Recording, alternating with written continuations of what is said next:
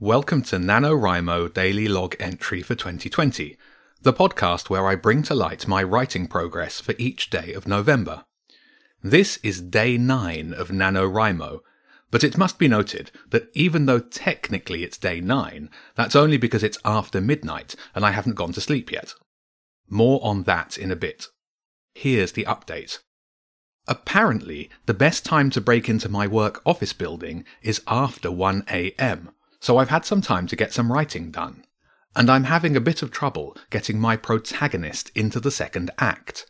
There doesn't seem to be enough of a reason to push him into doing all the things I need to happen in the middle of the book.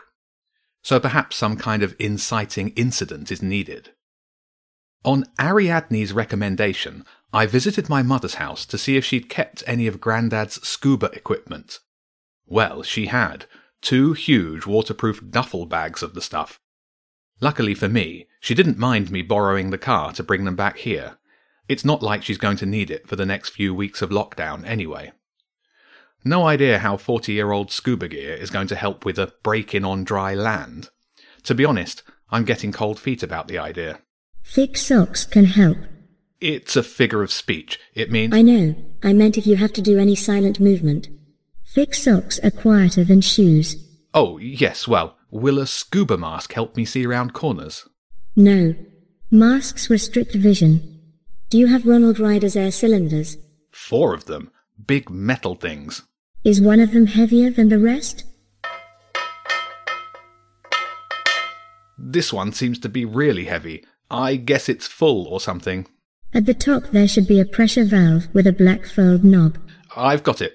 Should I turn it? Don't touch it. Lay the cylinder on its side, valve to the right. Then rotate the knob exactly as I say. Okay, I'm ready. Full turn clockwise, full turn anti-clockwise, then push it in. Full clockwise, full anti-clockwise, then push it in and... Whoa, secret compartment. What kind of scuba diving was Grandad into? He was into the spying kind. Careful what you touch. There could be explosives. There's money in here. Stacks of notes. Old pounds, francs, marks. Shame they're not new ones. That would really help out with the mortgage this month. Leave the money. It won't help us. Oh, there's a gun in here. Looks a bit like James Bond's Walther PPK. And it looks like a real one. Not that I'd know a real gun from an ornamental lighter. You know, I'm not sure that this is all legal. Am I allowed to have a gun in my flat? I think it's against the leasehold agreement. Don't worry about the gun. Look for a leather case with an A on it. Found it. It's full of electronics. That's good. We need the two-way earpiece and the RF analyzer, plus the remote access gateway. Right. None of that meant anything to me. The earpiece is a small, white, kidney bean shape. Got it. The RF analyzer is like a pocket calculator, but the screen is little light bulbs, and the buttons have Cyrillic symbols instead of numbers. Here it is. What does it do? Analyzes radio frequencies. The RAG, Remote Access Gateway, is a thing with a spike and 2 antennae. Oh, this. Weird-looking thing. Is that everything? Yes. What's the plan? First, put the earpiece in your ear. Ronald Ryder wore it in his left ear. Left ear. Got it. Then we park the car in a nearby street and leave me on the passenger seat. As long as I am within half a mile, I can communicate through the earpiece.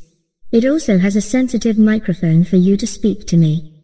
The RF analyzer should get us through the entry system easily enough, and the RAG will allow me to penetrate the internal systems. That's it? Nothing to it. All you need to do is stay calm and follow my instructions.